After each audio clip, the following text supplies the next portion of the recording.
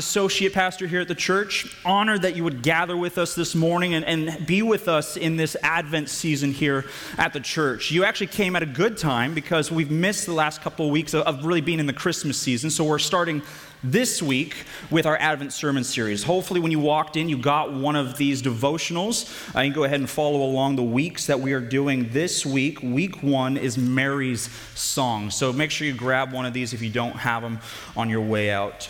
I want to go ahead and just go ahead and talk about our theme. Our theme is good news that leads to great joy. That's what we're talking about today. And if you'll notice this throughout history, that there tends to be this pattern that good news, if not always, it usually leads to people rejoicing. It usually leads to people celebrating. If I was to chat with you and I was to say, hey, let me give you some advice on how to make $1 million. I don't have $1 million, but just play along with me for a second, okay? If I was to give you advice on how to go ahead and make $1 million, work hard, be disciplined, go ahead and invest in these certain areas, that's not reason for you to celebrate and rejoice. That's good advice, but it's not good news. What is good news is if I came to you and I told you, hey, you won $1 million. Well, that would be cause for celebration. That would be cause for rejoicing. In fact, probably once you got that money, you'd go ahead and throw a party, and there would be a bunch of singing and dancing and eating and drinking and just being merry overall. We need good news, church. That's a theoretical example. Let me give you some real ones. Be on the screen. May 8th, 1945. This is known as VE Day, Victory in Europe Day. And this is a picture of Piccadilly Circus in London. This is when they received the news that Nazi Germany had surrendered. They had been defeated. And when they had received the news that the evil enemy and tyrant of that nation of Germany has died, they went to the streets. And they went and they celebrated and they rejoiced and they sang songs. And they probably ate good food and had good drinks. And I'm sure probably even some people got married that day as well.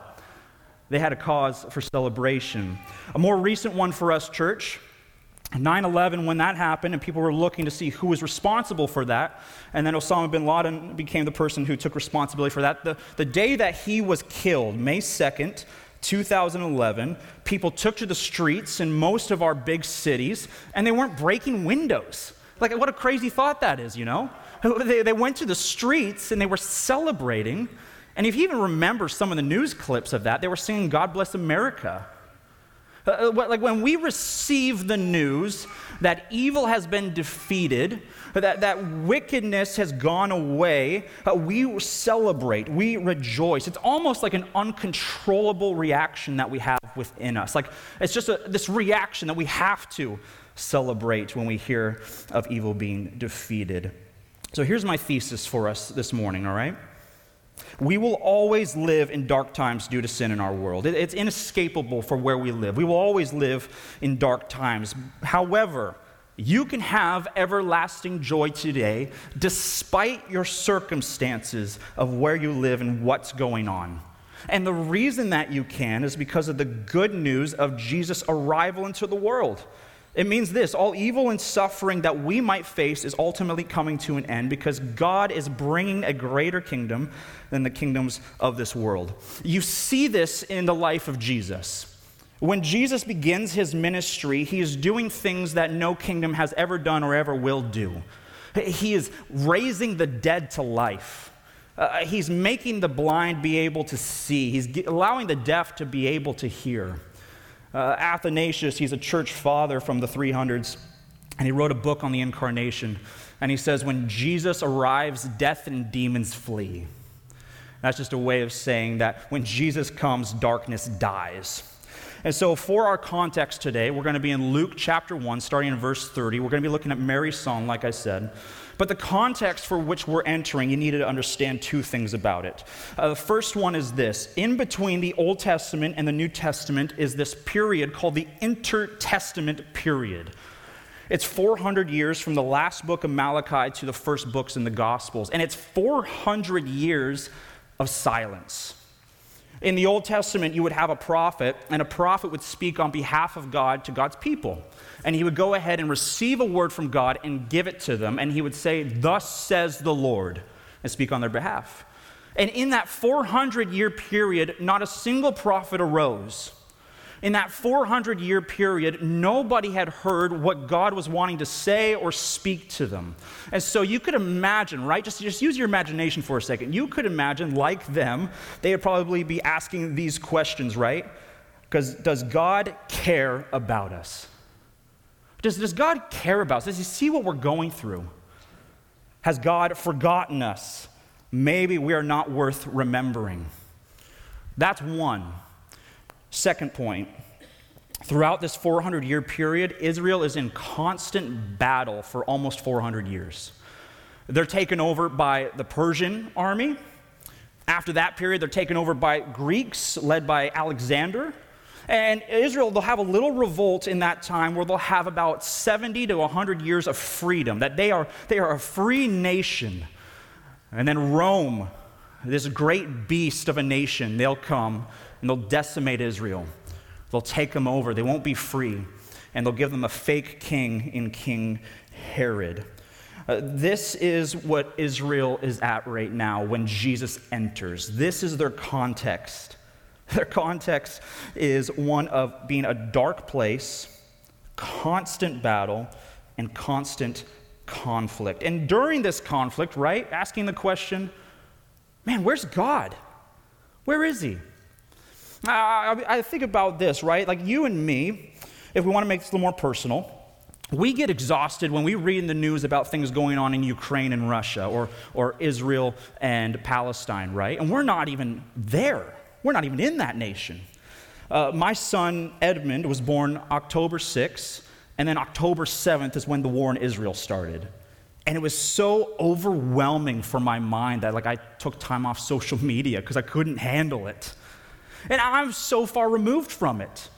Imagine, church, that you and me are involved in such a deep war like that, like Israel in that time of Jesus' arrival. And we've been in war not just a couple years or a couple decades, but we've been in war for roughly 400 years. 400 years where all the generations will know is war, conflict, darkness, and despair. Right? Their condition has to be one of numbness. It has to be one where they're saying, hey, we're not just losing the war, we've lost. It is, in fact, hopeless. We get a taste of this, right, when we sing the hymn, O come, Emmanuel. It's on the back, actually, of those booklets that we're giving you guys. O come, Emmanuel, and ransom captive Israel. They're in need of peace, Mercy Fellowship. And we're no different. We are also in need of peace. They are in need of good news that will lead to great joy, and we also are in need of good news that will lead to great joy. So here's where we're at in the story. God hasn't spoken in 400 years seemingly. They've been a war-torn nation. And if we zoom in to the person of Mary, we're going to see this. Mary, she's a person who lives in Nazareth. Nazareth, it's a poor rural town. If you think about Jesus' ministry, people will go ahead and ask Jesus, where are you from? And he says, Nazareth. And then they'll go ahead and say, can anything good come from Nazareth? Right? Can anything good come from Marysville? Right? It's kind of that same idea. Can anything come from this poor rural town? They are sitting in darkness, but a great light has come to them. And we'll go ahead and start in verse 30. Luke chapter 1, verses 30 through 35. And the angel said to her, do not be afraid, Mary, for you have found favor with God. And behold, you will conceive in your womb and bear a son. You shall call his name Jesus. He will be great and will be called the Son of the Most High. And the Lord God will give to him the throne of his father David. And he will reign over the house of Jacob forever. Of his kingdom there will be no end. And Mary said to the angel, how will this be since I am a virgin? And the angel said to her, the Holy Spirit will come upon you, and the power of the Most High will overshadow you.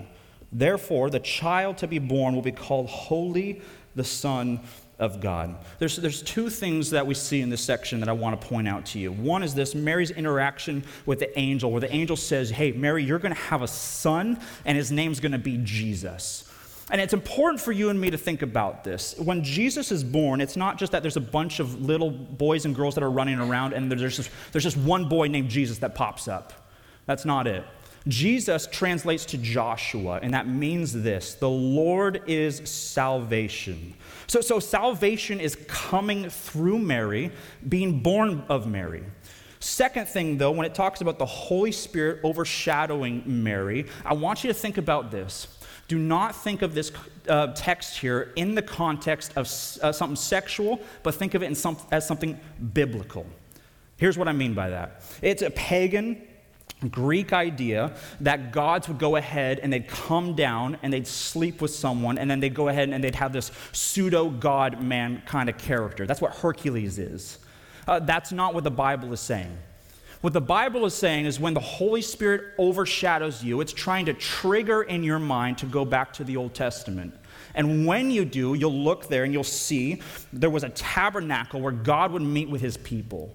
And there would be a shadow there would be a cloud that would overshadow that tabernacle as God met with them. So what's being said is this: hey, Mary, remember how I did something in the past with Israel? Well, I'm going to do something again. And God himself is going to be meeting with his people and meeting with you, Mary. This is what we're getting. So here's the good news for us. He comes and he says this: God is entering into the world. God's not silent.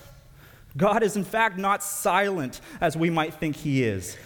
And saying this as well, that his kingdom is going to be established forever. There is going to be no end to it. Why is this good news? Let's talk about this. This is good news because of the context we talked about. Mary lives in a place that is war-torn. She's been living in a place where nations have been cycling in and out of Israel, taking it over throughout hundreds of years. And what the angel is doing is juxtaposing two things. Here's an eternal kingdom that is coming, and here's the kingdoms that fade. This is what the angel is showing Mary. That's happening through Jesus' arrival. Mary, she is doing this. She is placing her hope not in Israel being free someday, but rather she is placing her hope in being part of God's kingdom. A couple years ago, I was installing some windows over at I had a job in Stanwood, and it was a big property and a couple acres, and went there, and just like a lot of homes, they had a flagpole in the front of their house. And on their flagpole, they had two flags. The top flag was the American flag, and the flag underneath it was the Christian flag. Now, Mercy Fellowship, how many of you know what a Christian flag is? It is a putrid, disgusting, if you have one in Jesus' name, throw it away. You don't need it, okay?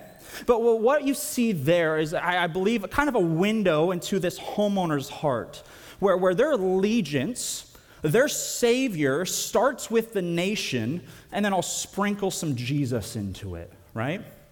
I was just, Ruth and I actually, last night, I thought this is so good. Last night, we were watching National Lampoon's Christmas, okay? And you have Clark Griswold. He goes ahead and he says, hey, why don't we go ahead and say grace? Actually, I'll have the 80-year-old senile woman say grace at our table. And so she goes ahead and she bows her head, she folds her hands, and she says, I pledge allegiance to the flag of the United States of America, right? That's a humorous picture, but that's kind of the picture, right? If your salvation is in the nation, your prayers are the Pledge of Allegiance. Your Bible is the Constitution. Your God is the nation. Now, let me say this, church.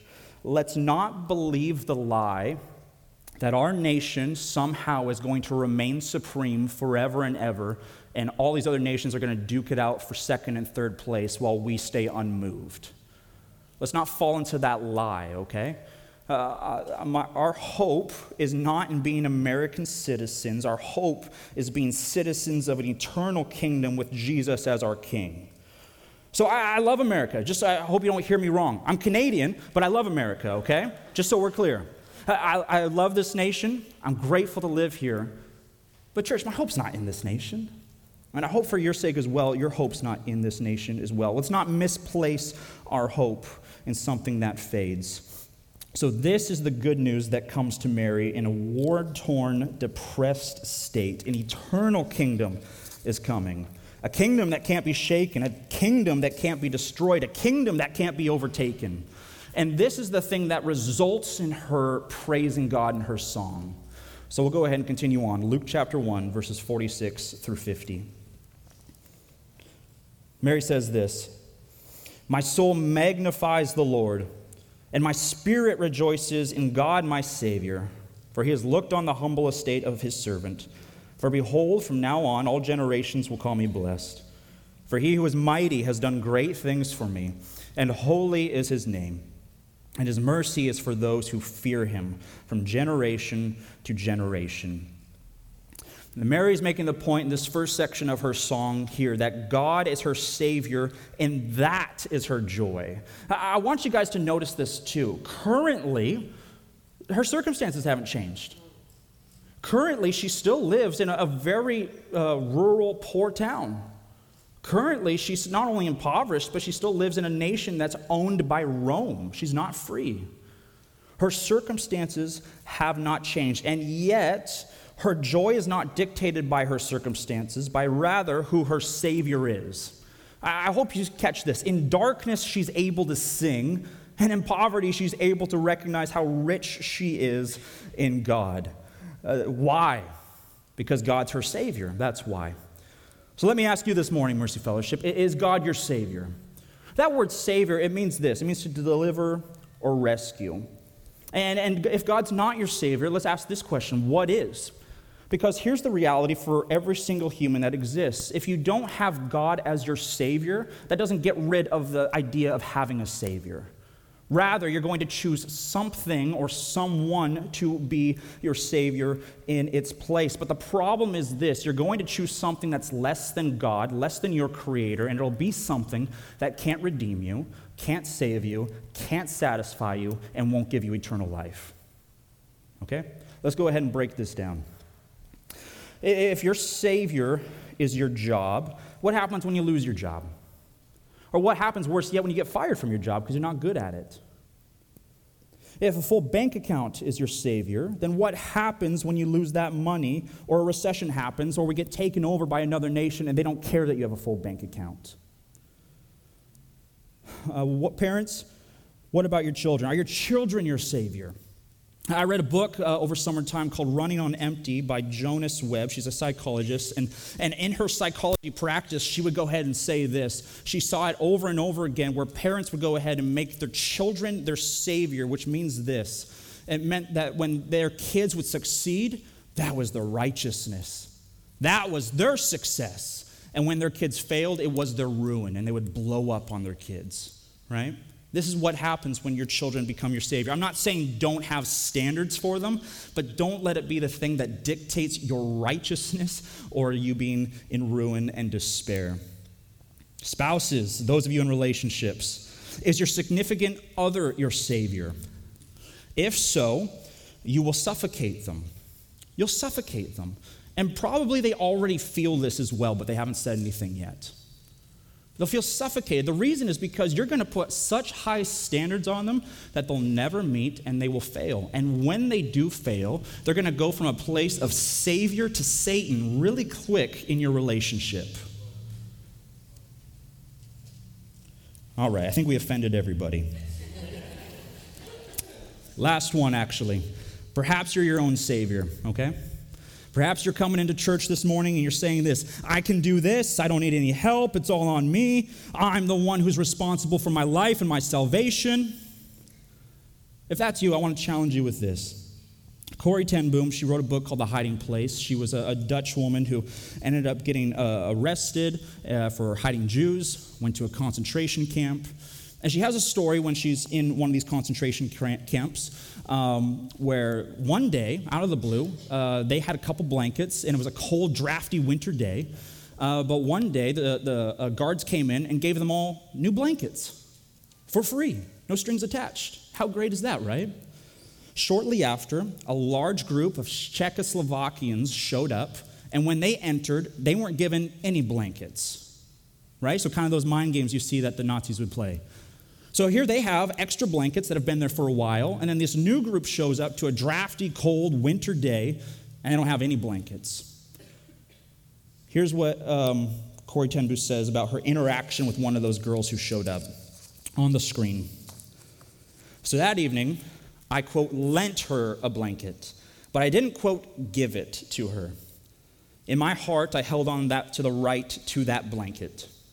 Was it a coincidence that joy and power imperceptibly drained from my ministry? My prayers took on a mechanical ring. Even Bible reading was dull and lifeless. And so I struggled on with worship and teaching that had ceased to be real.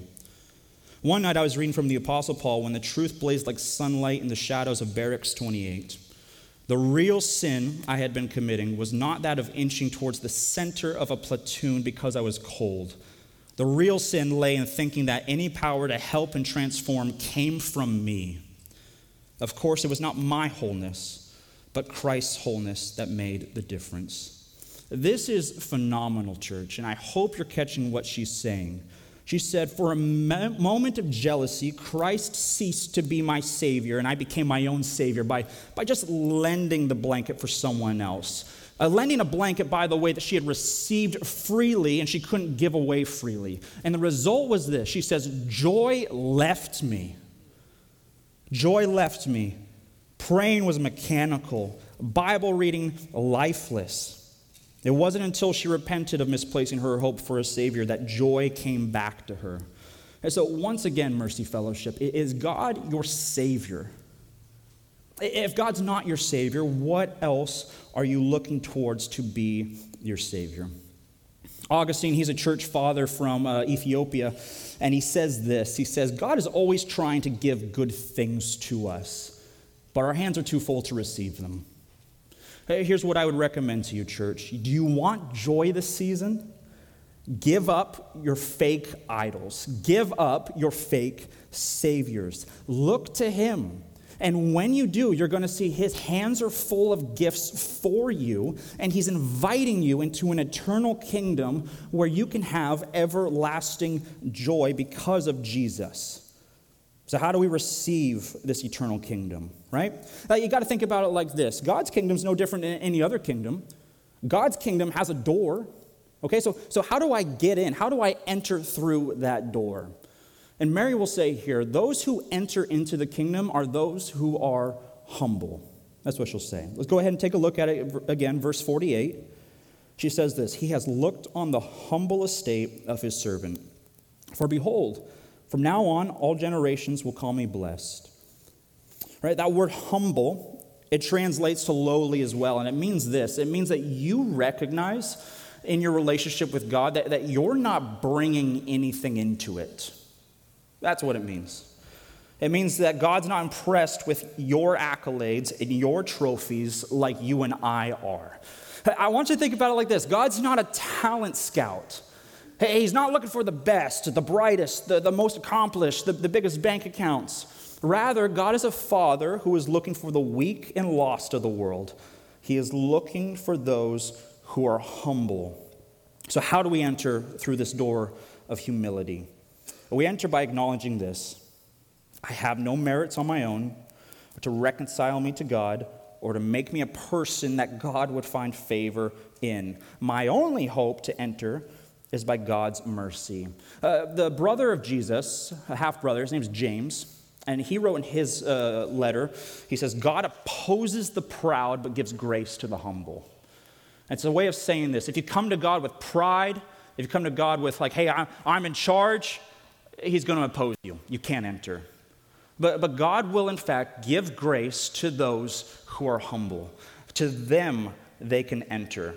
But we need to wrestle with this verse, though, okay? Verse 48 is really interesting. Mary starts off, part one of the verse, with saying, I'm humble, okay? And then she goes on later to say this, for behold, from now on, all generations will call me blessed. Have you heard anyone say that before? And are they humble when they say that?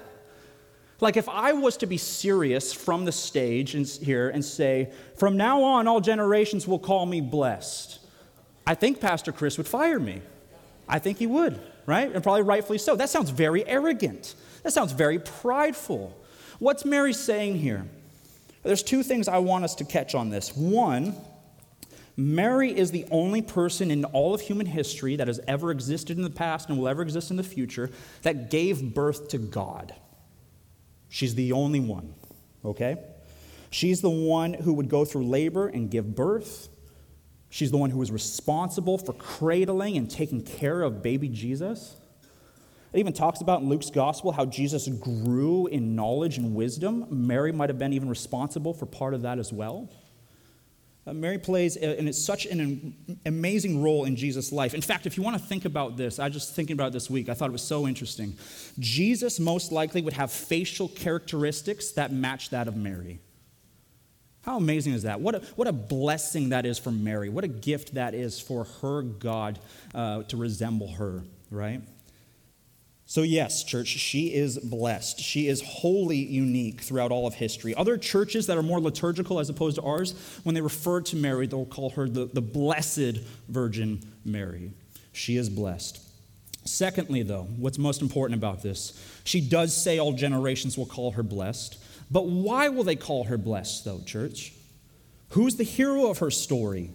Once again, if we look at those verses, verse 48 says, "For he has looked on the humble estate of his servant." Verse 49, "For he who is mighty has done great things for me." Verse 50, "For his mercy is for those who fear him from generation to generation." Who's the hero of her story? God is. God is the hero of Mary's story. She's recognizing this, someone who's poor and marginalized. Any success that she might have, its origin starts with God. Mary, she becomes an example for us, church, of what humility is. She becomes an example for us of how we enter into the kingdom, how we enter into God's presence.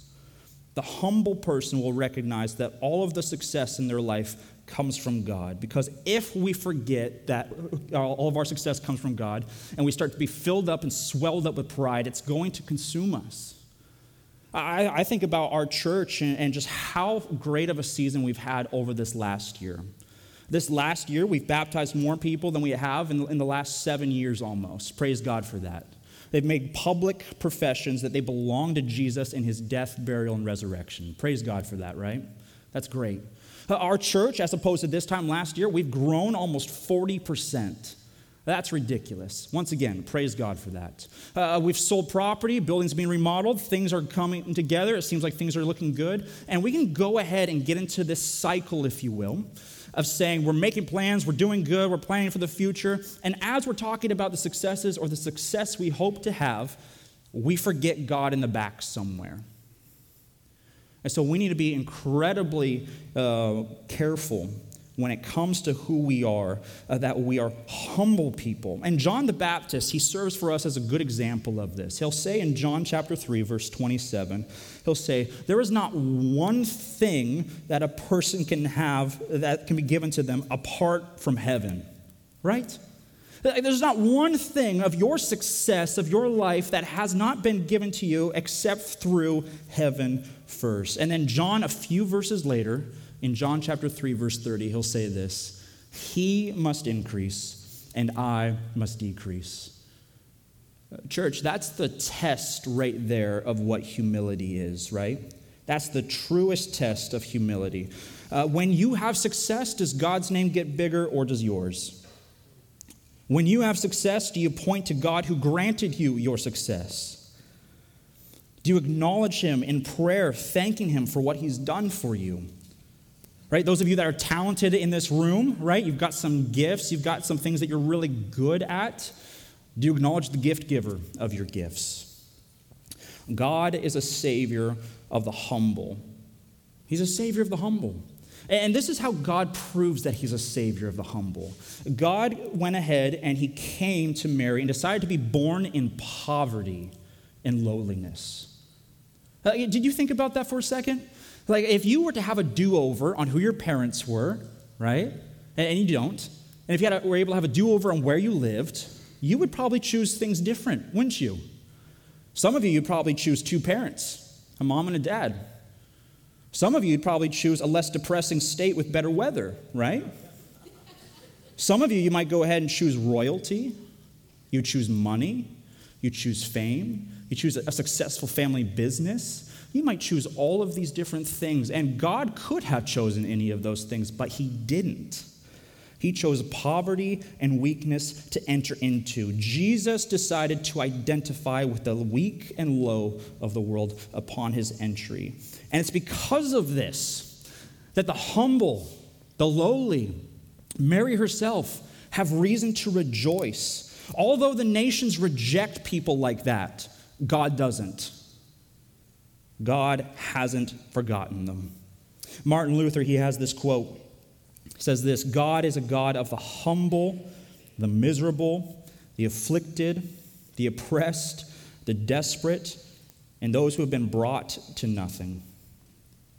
So, this morning, church, if this is you today, miserable, afflicted, oppressed, lost, the good news is that God is not waiting for you to get your act together, but rather he has come down in Jesus to bring you everlasting joy. And so we've talked about this kingdom, right?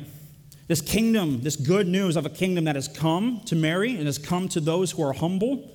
There's a door to that kingdom as well. Whoever would enter through that door, they have to be humble.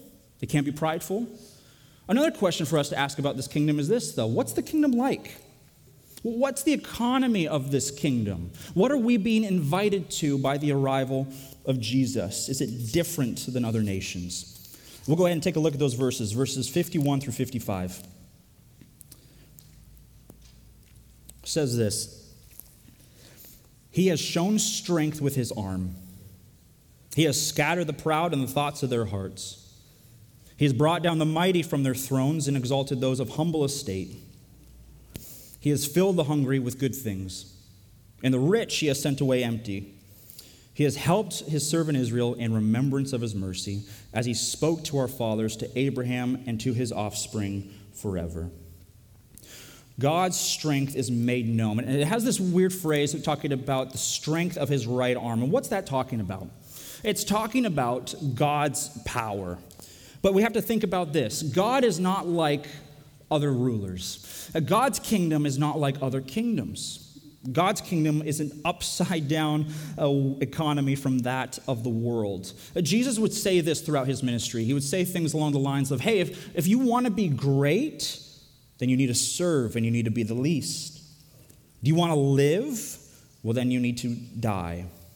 The last will be first, and the first will be last. So the economy of God's kingdom, church, it's upside down. This is where the proud, they're brought low, and the low are exalted onto thrones. And it says this, it says, God has scattered the proud in the thoughts of their own heart. It's an interesting phrase because it's talking about how God's just giving them what they want. Like they're so impressed with themselves. They're so in love and infatuated with themselves. You can just be lost in the thoughts of your own heart. It makes me think of the Greek mythology story of Narcissus. Just to cut that story short, Narcissus is a beautiful young man, and one day he's walking through the forest and he sees his own reflection in a body of water. And he's so amazed at how beautiful he is that he gets down on his hands and knees and he stares at his own reflection, and he forgets to eat, he forgets to drink, he forgets to sleep. Days go by and he dies. The end. Right? That's how they wrote stories back in Greek mythology. I don't know what to tell you, okay? No happy ending. But that's the idea, right? That kind of plays with the idea of pride. That pride is self-consuming.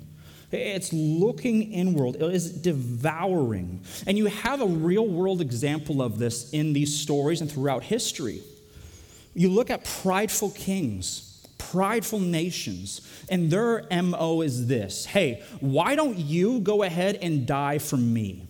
Why don't you go ahead and shed your blood so that my kingdom, my name can get better, get bigger, get greater? And whether it was Egypt, whether it was Persia, whether it was Greek, whether it was Rome, or whether one day, church, it might even be America, they will all come and go. And God's economy is upside down in this way. When our God shows up, he's not a prideful king. He's a humble king. And he shows up, and his kingdom advances not because you're shedding your blood for him, but because he's shedding his blood for you. And he's inviting the lowly, the weak, the depressed, the marginalized, the not so great, not so talented people of the world to come and be a part of his kingdom. He has strength in his arm. He overtakes the nations. He fills the hungry. He's not impressed with the rich. They can't buy their way in. And he cares for the humble and lowly. And so you might hear all this that we're talking about today, and you might find in yourself some pride, perhaps. You might think about your life. You might even push back a little bit on a few things that I've said. And you might find in yourself, yeah, there's an angst there. There's some pride that I have in my life. And I'm looking at God's kingdom, not from the inside of it where I'm hanging out with Jesus as our king, but I'm looking at it from the outside. I'm outside looking in, rather. How do I become a part of God's kingdom? How do I receive this kingdom? Is there hope for me? There is. There is hope for you. And it's this idea of God's covenant that he made with Abraham and his offspring. Right? That's what the last few verses say. It says, verse 54, he has helped his servant Israel in remembrance of his mercy as he spoke to our fathers, to Abraham, and to his offspring forever. Why are we bringing up an old guy like Abraham? Well, here's why. Acts chapter 3, verse 25. It's a promise, a covenant that God made with his people. And God spoke to Abraham, and he says this, through your descendants, all the families of the earth will be blessed. And Mary is saying here this, do you want to be a part of God's kingdom? If so, be humble. And when you are, God will look down upon you. And he's going to look down upon you, and he's going to remember your sins? No. No. Your pride? No. He's going to remember your rebellion, your failing? No. God is going to look down upon you, and he's going to remember his mercy. God will look down upon us and remember his mercy. Mercy Fellowship, there's mercy for today. I'm going to see how many times I can say mercy in one sentence. There's mercy for you today. Repent of your pride. Repent of your false saviors. Trust in Jesus. Be baptized, pledging your public allegiance to Jesus. And then join the mission of being a part of God's kingdom, the church, that has been advancing and growing for 2,000 years. Because of anything we've done? No. Because of who our Savior is. Our Savior is one who pursues us. He cares for the lowly and the marginalized, and we rejoice in that. Two things I want to conclude with, church, before we go. One is this. Followers of Jesus that are here in this room and being part of his kingdom, we have the privilege of becoming ambassadors of God's kingdom. Wherever we might go, in our workplaces, at home, with our friends out for coffee, wherever it might be, we are going out as ambassadors and proclaimers of this kingdom that we are a part of that has no end. This becomes so helpful for us, church, when we think about the current place of our world. When you look at the news and you see nations, do you think, man, they're really stable? Man, they're doing really good. By and large, I would say no. It seems like the nations are shaking. It seems like the foundations are cracking. And what a privilege we have, church, for us to go ahead and say, hey, let me tell you about a kingdom that is from heaven. Let me tell you about a kingdom whose king is our King Jesus. Let me tell you about a kingdom, as the writer of Hebrews says, a kingdom that cannot be shaken. So you want some security in your life? Look to Jesus. That's what I would say. Second point is this, and we'll close with this. You might find yourself in a place like Mary. You might find yourself in a place where you feel depressed and alone, uncertain about where the future is going. Just kind of wondering, man, does God see my life? Does God know what I'm going through? Does God see the suffering and the pain and the heartache of which I face? To give language to perhaps your experience, Psalm 77 says this: I am too distressed to even pray. I think of the good old days, long since ended, when my nights were filled with joyful songs. I search my soul and I ponder the difference now. Has the Lord rejected me forever? Will he never again be kind to me? Is his unfailing love gone forever? Have his promises permanently failed? Has God forgotten to be gracious? Has he slammed the door on his compassion? The answer, church, is emphatically no. Emphatically no. The story we get from Mary is this, that God sees you, and he sees you in his mercy. And he invites those of you here today who are weary, who are heavy laden, who are broken to come to him and receive joy. Because the hope we have is this: God is creating a new heavens and a new earth where prideful nations, they crumble to the dust. But there's an everlasting kingdom with our King Jesus that will reign forever. His arrival, church, means this: you're invited. Let's pray.